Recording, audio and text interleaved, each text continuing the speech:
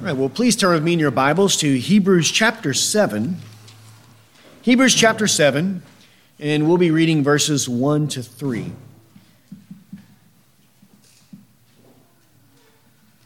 Hebrews chapter 7, beginning in verse 1. There the word of Christ says this: For this Melchizedek, king of Salem, priest of the Most High God, who met Abraham as he was returning from the slaughter of the kings and blessed him, to whom also Abraham apportioned a tenth part of all the spoils, was first of all, by translation of his name, King of Righteousness, and then also King of Salem, which is King of Peace, without father, without mother, without genealogy, having neither beginning of days nor end of life, but made like the Son of God, he remains a priest perpetually. Let's pray. Heavenly Father, we come to you today, Lord, asking that you might give to us, Lord, a greater vision of our Lord and Savior, Jesus Christ. Lord, that we might understand more fully, Lord, his person and his work, Lord, as it pertains to us and to our salvation. Lord, that we may have an even greater confidence that we who have fled to him for refuge, that we might have a sure hope, Lord, an anchor that is steadfast and immovable. Lord, one upon which we may rest securely in our salvation. So, Lord, teach us today from your word, and Lord, may we see and understand this mystery, Lord, with greater clarity concerning the relationship of Melchizedek to our Lord Jesus Christ. And it is in Christ's name that we pray. Amen. Well, we began this passage last week where the apostle is making several observations concerning Melchizedek, both as it relates to his person, as it relates to his interaction with Abraham, the purpose of which is to prove two things. First, that there was a priesthood that existed on this earth prior to the calling of Aaron and the establishment of that priesthood that existed under the law of Moses, right? That is one of his objectives, is to prove and to show that there was a priesthood on this earth that existed before that of Aaron's. And then secondly, to prove that this priesthood is superior to Aaron's in every way, seen in the fact that Melchizedek, who was of this order, was superior to their father Abraham, and therefore this priesthood must have preeminence over that of Aaron's.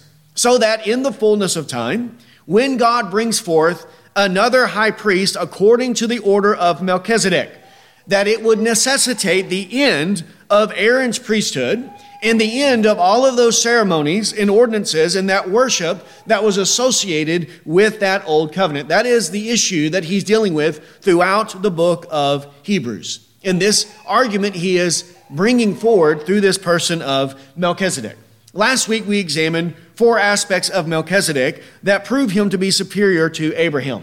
First, we saw that he was king of Salem, and we noted that Salem was Jerusalem, that this was the region of his domain, that area where later the Davidic throne would be established, and that was central to the worship of God in the Old Covenant. This was the kingdom that was ruled previously by Melchizedek. Secondly, we saw that he was called priest of the Most High God. His priesthood was associated with the Most High God in contrast to the false gods and the false priests that exist in the nations. And this priesthood, if it is a priesthood of the Most High God, must be received by God. God must have given it to him by an extraordinary call from the Lord, because no one takes the honor of being priest to the Most High God for himself, but only can receive it when he is called by the Lord. Also, we saw that in this person of Melchizedek, there was the unity or the union of these two offices, king and priest, in the one person, Melchizedek, prefiguring the union of these offices in our Lord and Savior, Jesus Christ.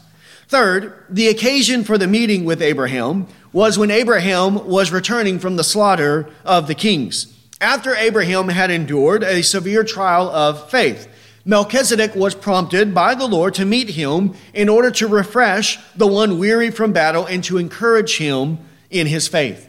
And then lastly, last week, we saw that Melchizedek blessed Abraham. He communicated to Abraham his sincere desire for Abraham's good, for his prosperity, for God to fulfill all of the promises that he had sworn to give to Abraham. He called upon the Lord to bless Abraham with spiritual and eternal blessings. And this blessing was not merely an expression of his desire, but was a prophetic utterance that was indicative of what God would surely do and accomplish in Abraham and in his descendants, granting to them all the blessings of salvation. This is where we left off last week, so we will resume today in verse 2. Hebrews chapter 7, verse 2. There it says, "To whom also Abraham apportioned a tenth part of all the spoils, was first of all, by translation of his name, King of Righteousness, and then also King of Salem, which is King of Peace." Here, a fifth observation concerning Melchizedek. It says, "To whom also Abraham apportioned a tenth part of the spoils." Abraham apportioned to Melchizedek a tenth part of all the spoils from the war, from the battle that he had won there against the kings when he returned from the slaughter. After Abraham was given this great victory by the Lord, after he had recovered the spoils of war, he gave a tithe, he gave a tenth of all that he received from the Lord to Melchizedek. In this way, Abraham shows that Melchizedek is a priest of God Most High. That Melchizedek, as a representative on earth, was superior to Abraham in his rank. And this is why he paid tithes to him. Now, the implications of this act will be further drawn out in verses 4 to 10. That's what he's going to focus on in the next section of verses and really draw out the implications of the significance of Abraham paying tithes to Melchizedek. But in terms of our faith and in terms of our practice, it is important to note that Abraham, the father of the faithful, paid homage to God by giving a tithe to Melchizedek. And in this, he showed his belief, his rightful recognition that the victory he enjoyed on the field of battle and the rewards he received from that victory, ultimately, where do all of these come from? They ultimately came from the Lord. And while it is certainly true that Abraham fought the battle, that Abraham won the victory, that Abraham mustered his strength, that Abraham had to take courage, that Abraham used his wit and his cunning to outsmart his enemy. Abraham used every means necessary and available to him to secure the victory over his enemy.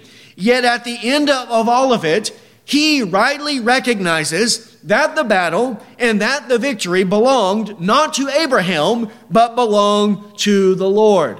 And had God not been with him, and had God not fought for him and through him, even the best battle plans of the most skillful warriors could not have delivered the victory into his hands.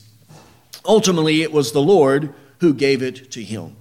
Proverbs 21:31 says, "The horse is prepared for the day of battle, but victory belongs to the Lord."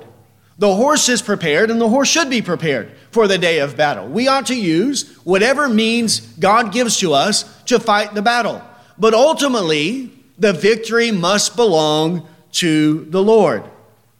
In this, there is, I think, a pattern established for us. We show our dependence upon God's bounty. We show our gratitude for his good gifts received by returning to the Lord a portion of his gifts as a token of our love and our thankfulness to him. We must recognize that everything we have comes from God. Every good gift comes from above. And one of the ways that God has established for us to show this recognition is by returning a portion of what God gives to us, to return it back to the Lord, to give it to him as an offering of thanksgiving and praise to God. There are typically two great evils that exist in the world in relation to these things. First, there are those who will make no acknowledgement to God of the good things that they have received in this life.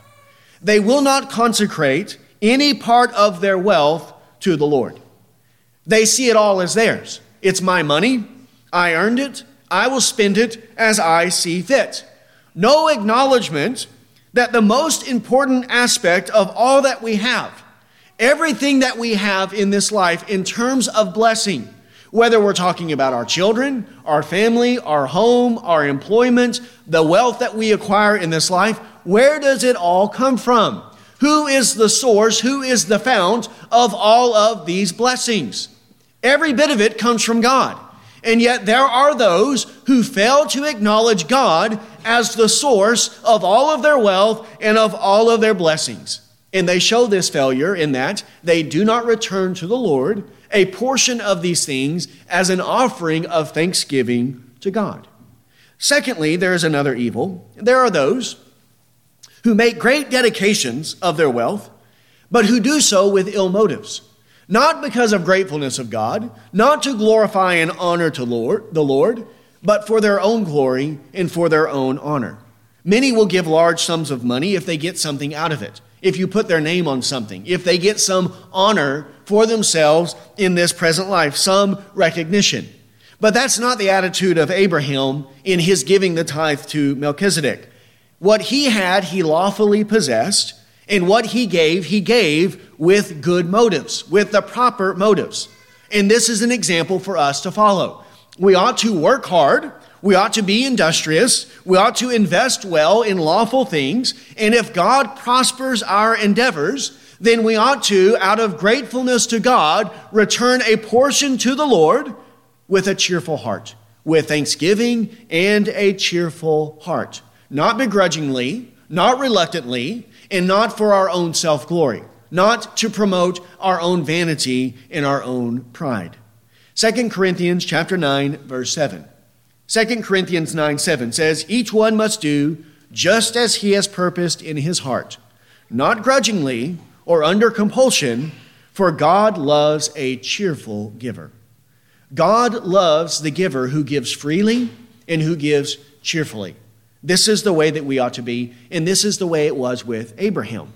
Melchizedek was not standing there beating him over the head, forcing him, demanding for him to give a tithe. He did it cheerfully, he did it willingly, freely, not under compulsion, because he knew that this was the right thing to do, and he wanted to do it in order to honor the Lord. And in such things, there is an example for us to follow. Next, a sixth observation concerning Melchizedek. Notice there it says, he was first of all, by translation of his name, King of Righteousness, and then also King of Salem, which is King of Peace. Here, concerning his kingdom was a kingdom of righteousness and a kingdom of peace. He was a righteous king, and his kingdom was a peaceable kingdom. Here, the name Melchizedek is not insignificant.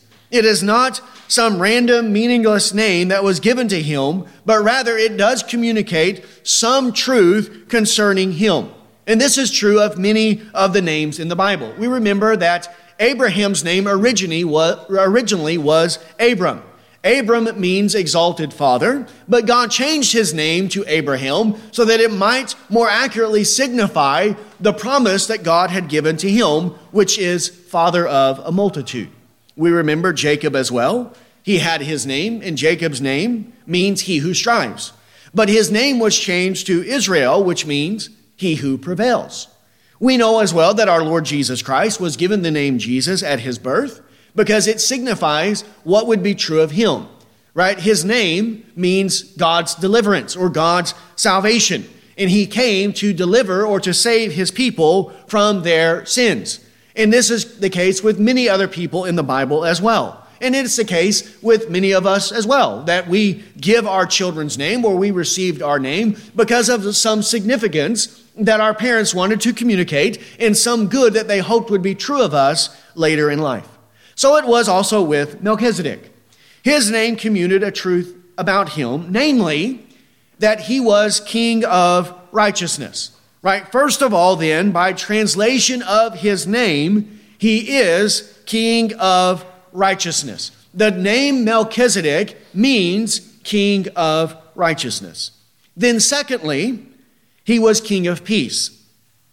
Salem, the area where his domain was found, that term means peace. And he was king of Salem, which therefore means he was king of peace.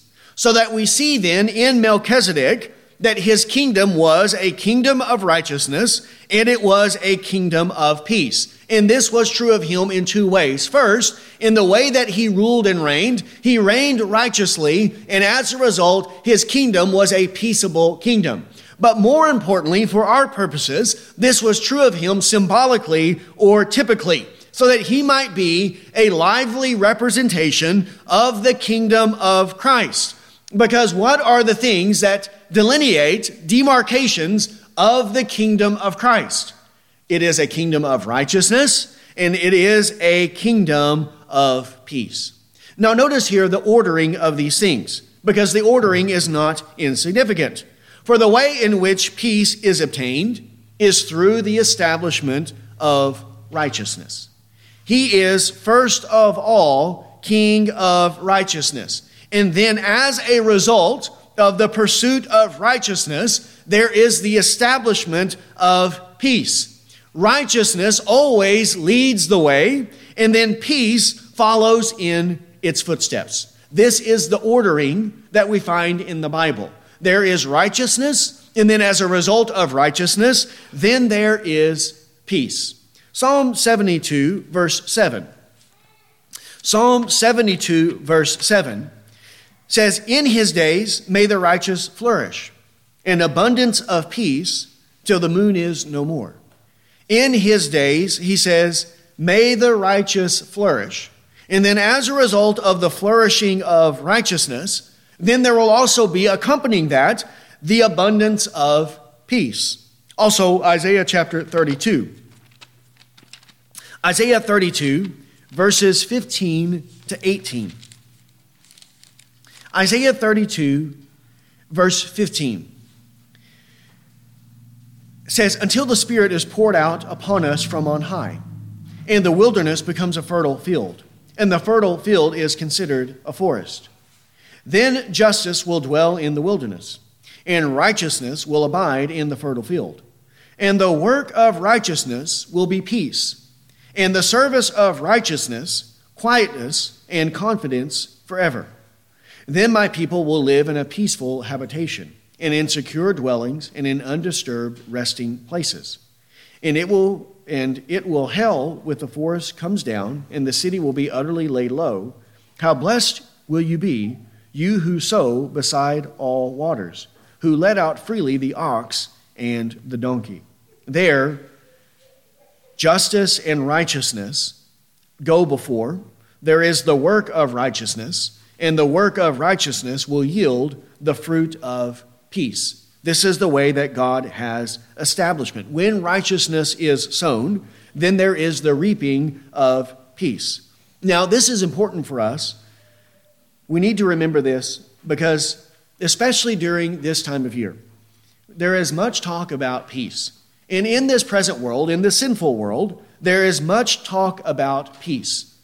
It is something that the world desires. The world wants tranquility. They want peace. They want quietness. They want a type of rest, but they want this without the pursuit of righteousness. The world desires peace, but they want peace without righteousness. They want peace so that they can practice their sin with a clean conscience. But this is not true peace. This is not the peace that we find in the Bible. It is phony. It is worthless. It is not the true pursuit of peace. It is a sorry counterfeit of the true biblical peace that is described for us in the Scriptures, in the peace that will be a part of the kingdom of Christ. His peace is peace that is the work of righteousness. And we must remember that in the beginning, when God created the world, everything was at peace. Everything was working properly according to the intention of God whenever He created it. There was perfect peace, perfect harmony, perfect rest in God's creation, and also with the pinnacle of God's creation in the man that He had created and placed in the garden to work it and to cultivate it. And what was God's declaration? At the end of His creation of the world, God declared it was all very good. What then brought this present world into such a state of unrest, of chaos, of confusion, of constant turmoil? Right? Where in this present world is there a moment of peace? And was it not the sin of man that brought everything into this state of confusion, that plunged the whole world into a state of ruin and misery and decay? It was the committing of unrighteousness that subjected the present world to a state of futility, so that the entire created order, and especially the state of man, is in a state of unrest. There is no peace, there is chaos, there is ruin, there is misery, there is destruction, and we see this all around us today in this present world. The natural world is in upheaval. There are hurricanes, there are tornadoes, there are tsunamis, there are earthquakes, there are fires, there is drought, there is famine, there is plague, there is blight. All of these things are constantly ravaging this present world in which we habitate. And it brings men into a state of unrest, all of these things. How can a man be at peace and rest when a tornado is about to rip through his house? When a hurricane is coming, about to wash him and his family out to sea? When a drought comes and there is no food and he doesn't know how he's going to survive, how he's going to eat? It brings men into a state of misery. And then also among mankind, there are wars, there are rumors of wars constantly in this world. When has there ever been on this earth a season, right? A period of time without some conflict, right? World history, the study of world history is a study of war and strife from one nation to another nation, from one group to another group. Even our own country, which is a country that prizes peace, right? Freedom, those types of things. Yet even our own country's history is filled with war and bloodshed and battle after battle after battle. Think about all that this results in the lives of men. All the men who have died on the battlefield. All of the families that have been ripped apart, right? All of the misery that has been inflicted upon the human race as a result of the constant wars and fighting of one nation against another. And then we think about each man's own personal experience. Are we not constantly at odds in some conflict with our fellow men? Hating others, hating God, hating ourselves. Constantly at conflict in their own conscience and their own mind because of their sins. And then what about man's relationship to God? Is it in a state of rest and peace in our sinful state? What does the Scripture tell us? There is no peace, says the Lord, for the wicked. The wicked, in our natural sinful state, there is no peace with God, but only enmity, conflict. We have strife and fighting with our Maker. And so long as man remains in a state of sin, he will not experience so much as 1 second of peace during his miserable existence on this earth. And then he will die and be subjected to eternal miseries and eternal torments in the life to come. And all of this unrest, all of this misery, the complete absence of peace in this world, in society, in families, in the life of men, in the conscience of men, in the life to come, all of it is a result of what? One man's sin. Because of one act of unrighteousness, the whole world was subjected to futility. All of the unrest, the upheaval, all of the miseries experienced by men, whether in this life or in the life to come, all of it was the result of one act of unrighteousness. So if peace is going to be reestablished on this earth and reestablished in the life of a man, then that peace must come through what? Through righteousness. There must be the reestablishment of righteousness. And without righteousness, there cannot be any peace on earth. Romans chapter 5. Romans 5. I mean, isn't this what the gospel teaches us? The very purpose of Christ coming into the world is to bring peace, but not apart from righteousness, but peace through righteousness. Romans 5:18-19 says, "So then, as through one transgression there resulted condemnation to all men, Even so, through one act of righteousness, there resulted justification of life to all men. For as through the one man's disobedience the many were made sinners, even so through the obedience of the one, the many will be made righteous. Right? The one transgression, the one sin, resulted in condemnation, brought people under the judgment of God, resulted in all of the miseries of this present life, all because of one transgression or one act of unrighteousness. So there needs then to be an act of righteousness that can undo this establishment of unrighteousness in men. And this comes through our Lord and Savior Jesus Christ. Through his obedience, the many will be made righteous. That's what we talked about this morning in our catechism question. It is through Christ, through his righteousness, through his obedience to die on the cross for our sins, in his obedience in the perfect life that he lived. This is how we who are unrighteous are justified in his sight, and we are made the very righteousness of God in our Lord and Savior, Jesus Christ. And what is the result when a man receives that righteousness? When he is justified by faith in Christ, what results in terms of his conscience, in terms of his life, and primarily in terms of his relationship with God? Romans chapter 5, verse 1. Romans 5, verse 1. Therefore, having been justified by faith, we have peace with God through our Lord Jesus Christ. Without justification, there is no peace with God.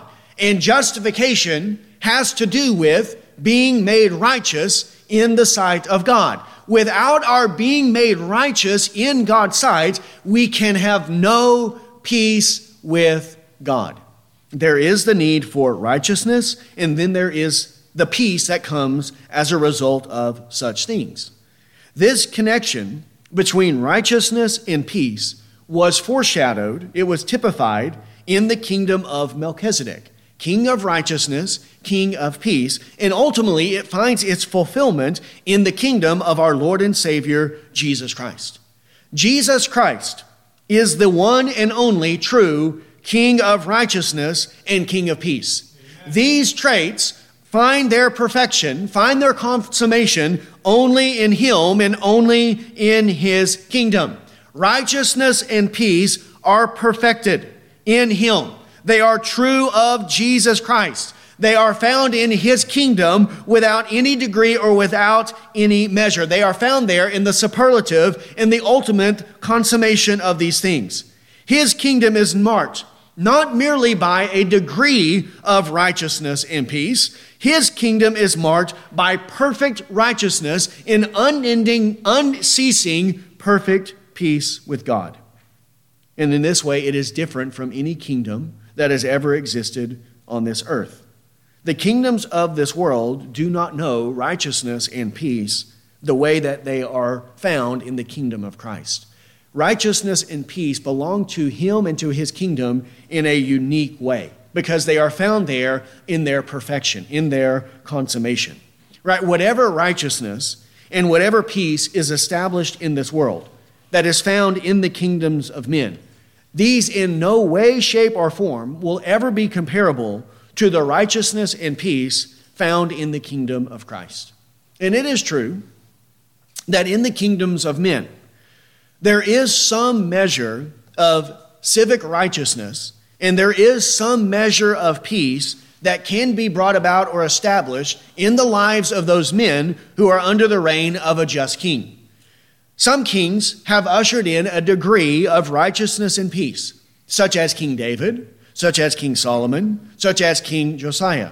These were righteous men whose kingdoms, comparatively speaking, were marked by more righteousness, and there was more peace than, say, the kingdom of Saul, or the kingdom of Ahab, or the kingdom of Jeroboam, or the kingdom of Manasseh, where there was much wickedness and there was much unrest and turmoil as a result of such things. But even in the best of Israel's kings, the righteousness found in the king and the righteousness found in the kingdom was never perfect. It was always weak. It was always failing. It was not not perfect because all of those kings, even the best of Israel's kings, they all were still men. And as men, they all retained the portion of the flesh. They were not perfect men, but they were imperfect men. We know that David, for example, did not perfectly pursue righteousness, neither in his own life nor in the life of his kingdom. We know that he committed great sin against God. And as a result of that great sin, there was turmoil brought into his life, brought into his family, and brought into his kingdom as a result of his great sin against God. We know as well that Solomon, though he was beloved by the Lord, though he was the wisest man on the face of the earth, we know that this wise king did not perfectly pursue righteousness, neither in his own life nor in the life of his kingdom. For he too promoted many things that were unrighteous and that were contrary to the commandment of God by marrying many, many foreign wives and allowing them to bring their idolatry and establishing shrines for them to worship their false gods in Israel, and therefore it became a stumbling block to the children of Israel. He did not pursue perfect righteousness, and as a result of his sins, his imperfections, there was much turmoil, much unrest that was brought there amongst the children of Israel. Was it not because of Solomon's sin that the Davidic rule was split in half? That there was a division between the tribes, between the kingdoms, and all of that because of the sins of Solomon, who was a righteous man, who was a good king, comparatively speaking, but he was not a perfect man. And he did not usher in perfect righteousness nor perfect peace. There was a kind of righteousness in these men, but it was not perfect, nor was it immutable. And as a result, the peace that was experienced by the people under their rule was neither perfect, nor was it uninterrupted. It was not perpetual. It was better than the state of the people under Ahab, or under Jeroboam, or under Manasseh, but it was not perfect. And this is because the best of kings are still imperfect men. And the best of kings can only promote righteousness in the people through some outward means. They can establish laws and they can establish policies that punish evil and reward good. And in doing so, they can encourage and they can promote the pursuit of righteousness and the establishment of peace in the land. But no king, no matter how good and no matter how wise he is, no king has the ability to change the hearts of men. No king can change the nature of man so that instead of a man being dead in his sins, he is alive in Christ. No king can pour out his spirit onto the man and change the nature of that man and change the heart of that man. Amen. None of those kings could do that. David did not have that power. Solomon did not have that power. Josiah did not have the power to write the law of God on the hearts of his people. Amen. He could pray for that. He could desire that, but he was ineffectual. He was unable to actually accomplish it because he did not have the power to change the natures and to change the hearts of men. Right. And you can have the best king and the best laws and the best policies in the land.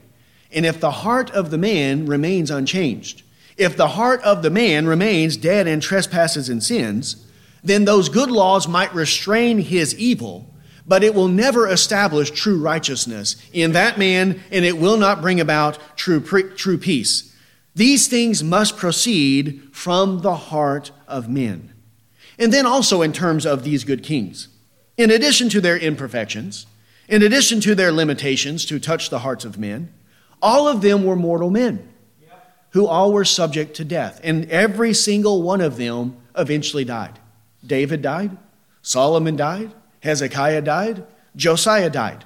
All of them died. They were prohibited by death from maintaining their rule, from maintaining their kingship for many, many years, for all eternity, on and on, from generation to generations. And in many cases, their immediate successor, or if not the immediate one, within a generation or two, a king rose up from them who was not like them, who did not walk in the ways of God, who was wicked and who was evil and whose heart turned away from the Lord.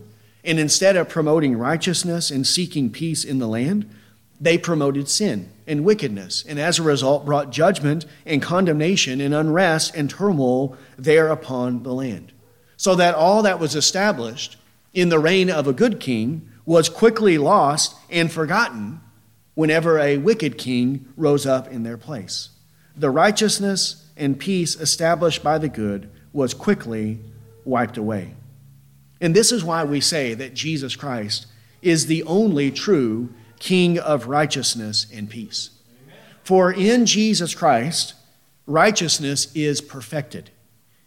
He is the source of all righteousness. He is righteousness without any mixture, without any hint of sin. All of these other men had their righteousness, whatever they had by way of righteousness, they received from him. But even then, it was a mixture of righteousness and unrighteousness because they still maintained the flesh, that dead part of man that leads us to commit sins against God. But did Jesus have the flesh to contend with? No. And did he receive his righteousness from some outside source? No, but rather he is the source of righteousness for other men. And all righteousness is found in him without any limitations, but it is perfected in our Lord and Savior, Jesus Christ. This is why it says in 1 Peter 2:22, 1 Peter 2:22, that he, Jesus, committed no sin, nor was any deceit found in his mouth. He committed no sin.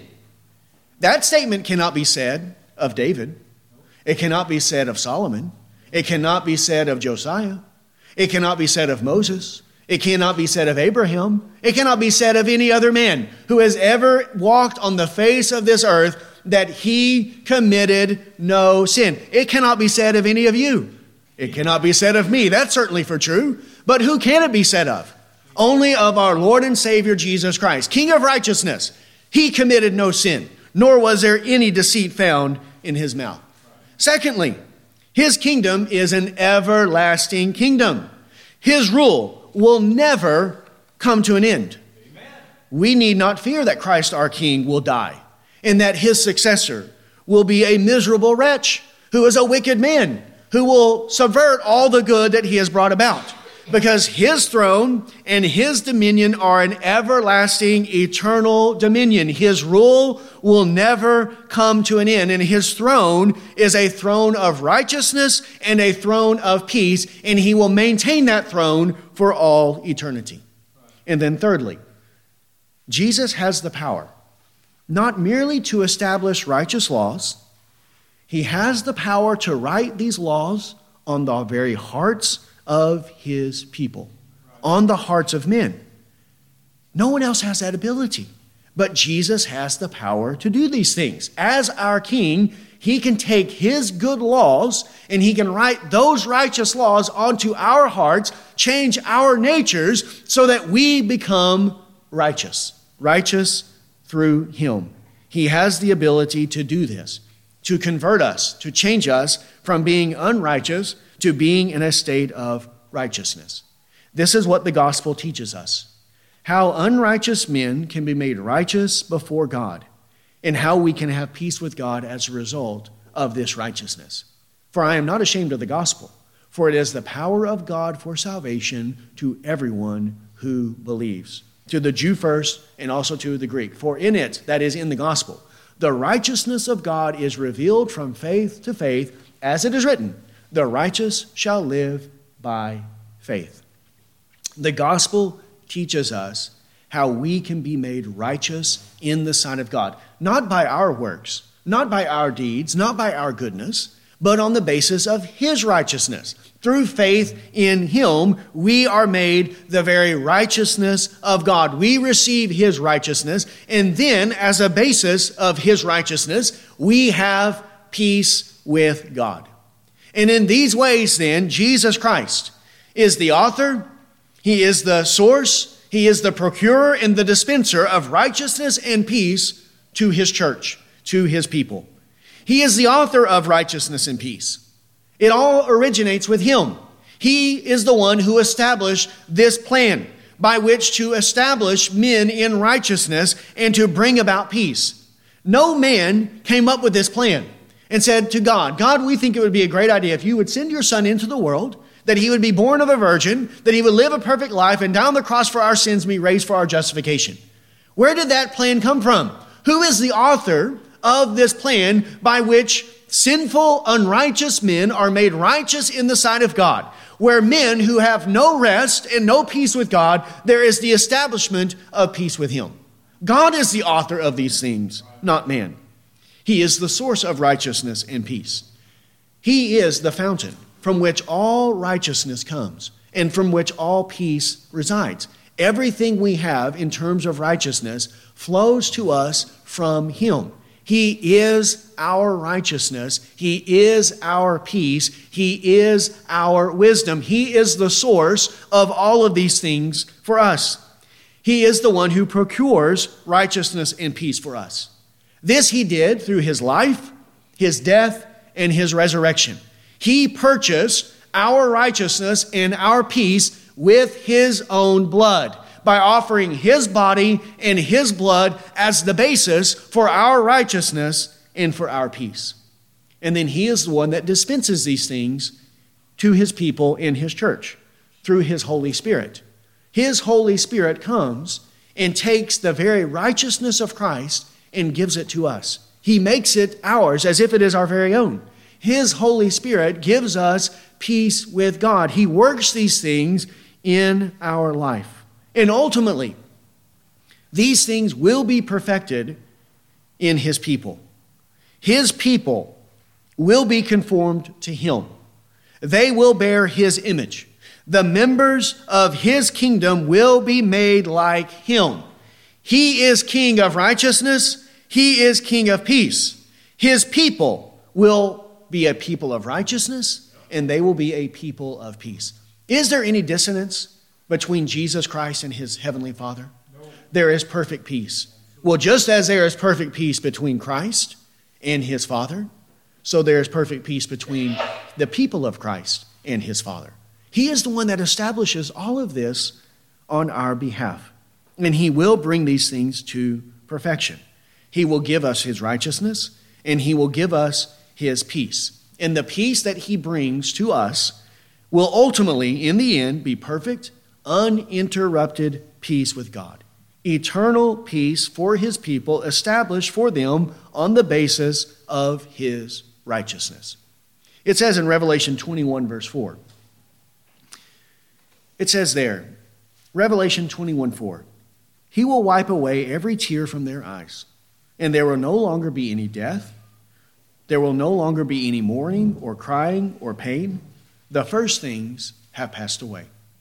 All of those things related to this world and its futility and the result of the sin of Adam and the transgression, none of those things will be known in the life to come.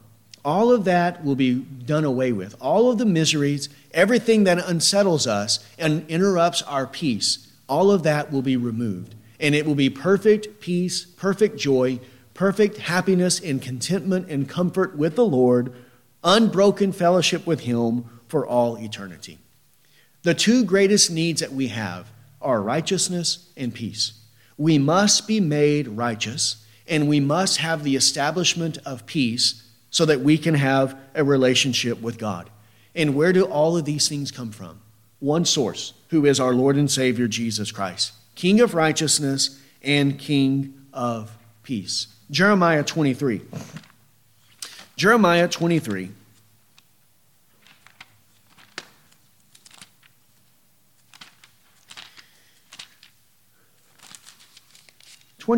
Verses 5 and 6.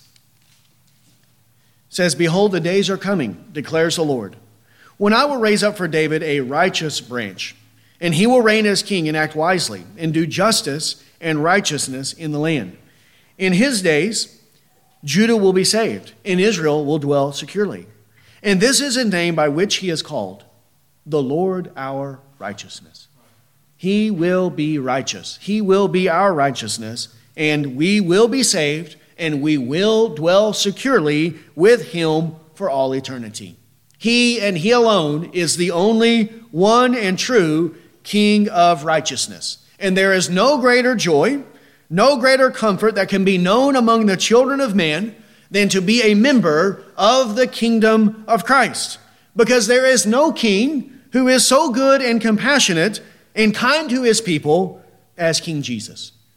And this is why we ought to strive with all of our might to get an interest into his kingdom, to be a member of the kingdom of Christ, and to rejoice every single day of our life if we find ourselves to be a subject of his. What greater thing can there be? What greater blessing can God confer upon us than that we would be associated, that he would be our God, that he would be our king, and that we would be his people, the sheep of his pasture.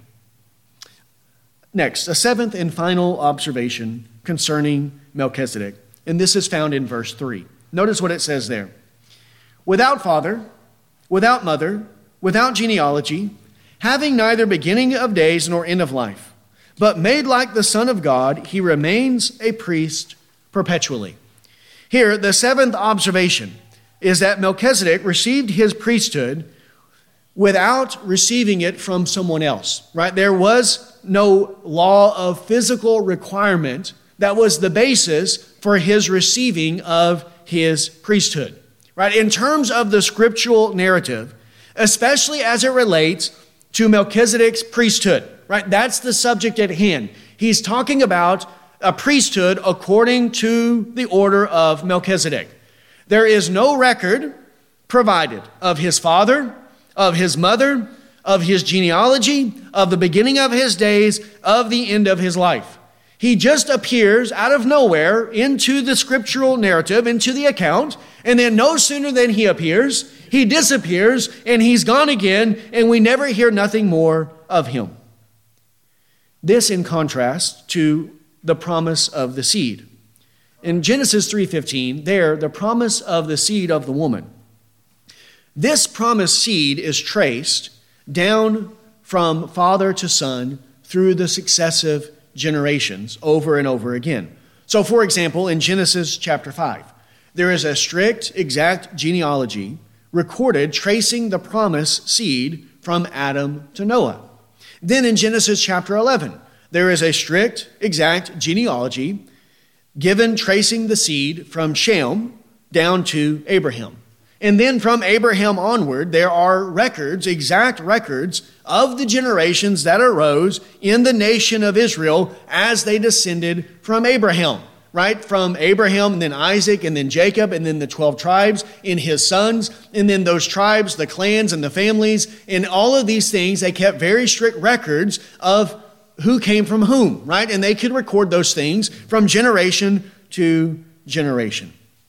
Right? Take any significant person in Israel's history, and we can discover who came before him, who his father was, who his grandfather was, who his great-grandfather was, and we can discover who came after him, who his son was, who his grandson was, who his great-grandson was. All the generations before and all the generations after.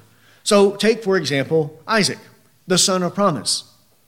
We know the beginning of his days. We know how old Abraham was when Isaac was born. He was 100 years old. We know the end of his life. The Bible tells us how old Isaac was whenever he died. We know his genealogical record.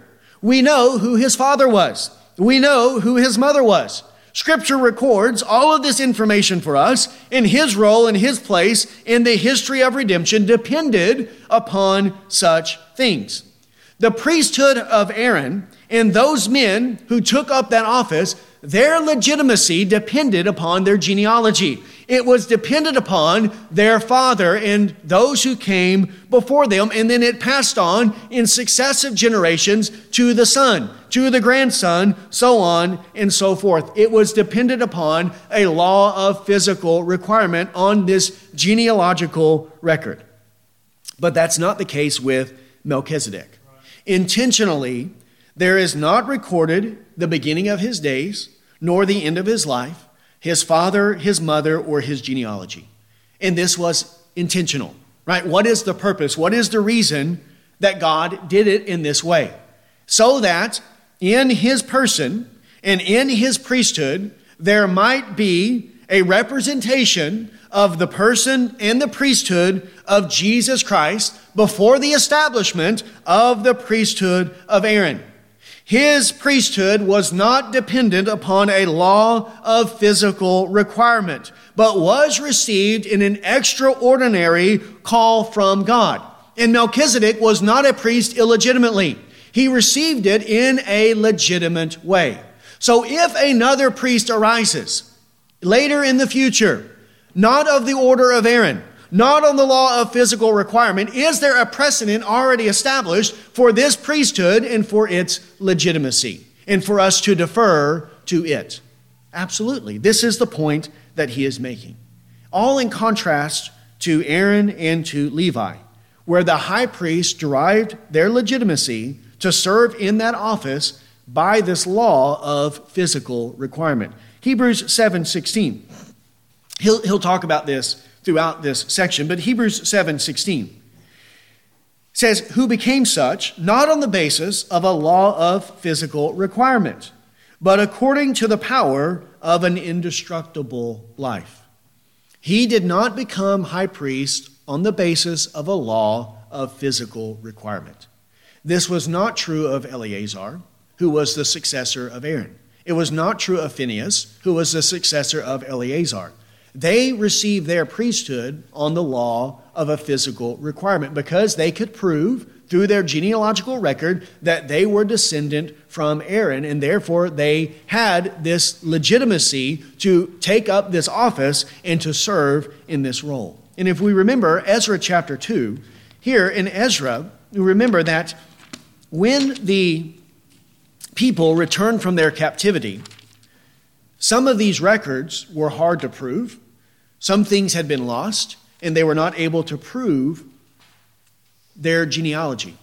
And when that was the case, they were not permitted to serve in the temple until such things could be established, until there could be the proving of these things. Ezra chapter 2:61 says, of the sons of the priests, the sons of Habiah, the sons of Hakaz, the sons of Barzillai, who took a wife from the daughters of Barzillai, the Gileadite, and he was called by their name. These searched among their ancestral registration, but they could not be located. Therefore, they were considered unclean and excluded from the priesthood. The governor said to them that they should not eat from the most holy things until the priests stood up with the Urim and the Thummim. There, they could not prove their ancestral record, that they were of this tribe and of this people that were called by God, given this duty of serving in the office of Levite and in the office of priest. And until such things could be confirmed, and if they could not confirm it by their ancestral registration, then once the priesthood was reestablished, then they would submit it to God by the case of the Urim and the Thummim, and then they would determine it on that account. And if, according to the wisdom of God and the will of God, it was so determined, then they would be allowed and permitted to serve as priests. But if it was not, then they would be excluded from taking up those things. There was then in the priesthood of Aaron this law of physical requirement. But that's not the case with Melchizedek, and it's not the case with his priesthood. Thus, his priesthood is again seen to be superior to that of Aaron. And again, all of this done intentionally by the Lord in order to establish in Melchizedek this illustrious example of the person and the priesthood of Jesus Christ. Right? In this way, then, Melchizedek is made like the Son of God and remains a priest perpetually. He is made like the Son of God. He represents, he symbolizes the Son of God in this way, and in this way, he is made like him. Meaning that his priesthood, the priesthood according to Melchizedek, is a perpetual priesthood. It is, in a sense, an eternal priesthood, and in that way, it represents the priesthood of Christ. This in contrast to Aaron's priesthood, which was always and only temporary. Melchizedek represents the person and priesthood of Jesus Christ. And every description listed here is in one way or another fulfilled in our Lord and Savior Jesus Christ. As relates to Jesus' human nature, he was without father. And so here it says that Melchizedek was without father. As it relates to his divine nature, he was without father or mother. And here it says that Melchizedek was without mother. As it relates to his priesthood, he was without genealogy. Though there are two genealogies that trace the ancestry of Jesus from Adam in the Gospel of Luke and from Abraham in the Gospel of Matthew, those genealogies say nothing about his legitimacy to serve in the priesthood, right? But in terms of him being a high priest, there is no genealogy that is presented that gives Jesus this legitimate role to take up and be the successor of Aaron. And this is because his priesthood is not dependent upon a law of physical requirement. And in that way, Jesus is without genealogy. As to his divine nature, he is without beginning of days, and he is without end of life. He had no beginning of his days, and he had no end of his life. And then, as it relates to the resurrected human nature of Jesus Christ, he is without end of life. Because now, as a man, he will live on forever, and his life will never come to an end. And since as a man, Jesus has the power of an indestructible life, then when he takes up the office of high priest, when he takes up his throne, a throne of righteousness and peace, he will never relinquish those roles, but will live for all eternity to make intercession for his people and to rule and reign righteously and to give peace to his people. He abides forever as priest. For all eternity, he lives for our salvation. His execution of the role of high priest is the foundation of all of our righteousness and the establishment of our peace with God. So in him then, in Christ, the entire mystery of divine wisdom, the inconceivable perfections centered on the person of Christ, how it is that he is the most excellent and glorious high priest over the church.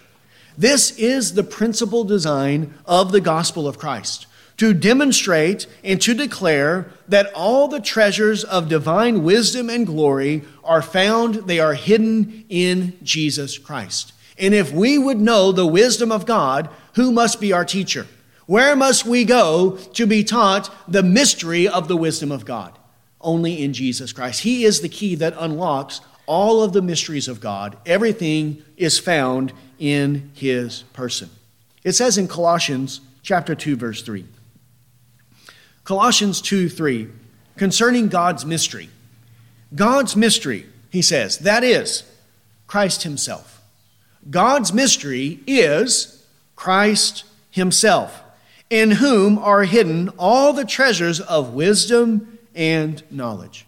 There is no wisdom, there is no knowledge of God that we can come to know, leading to salvation that we can understand apart from Jesus Christ.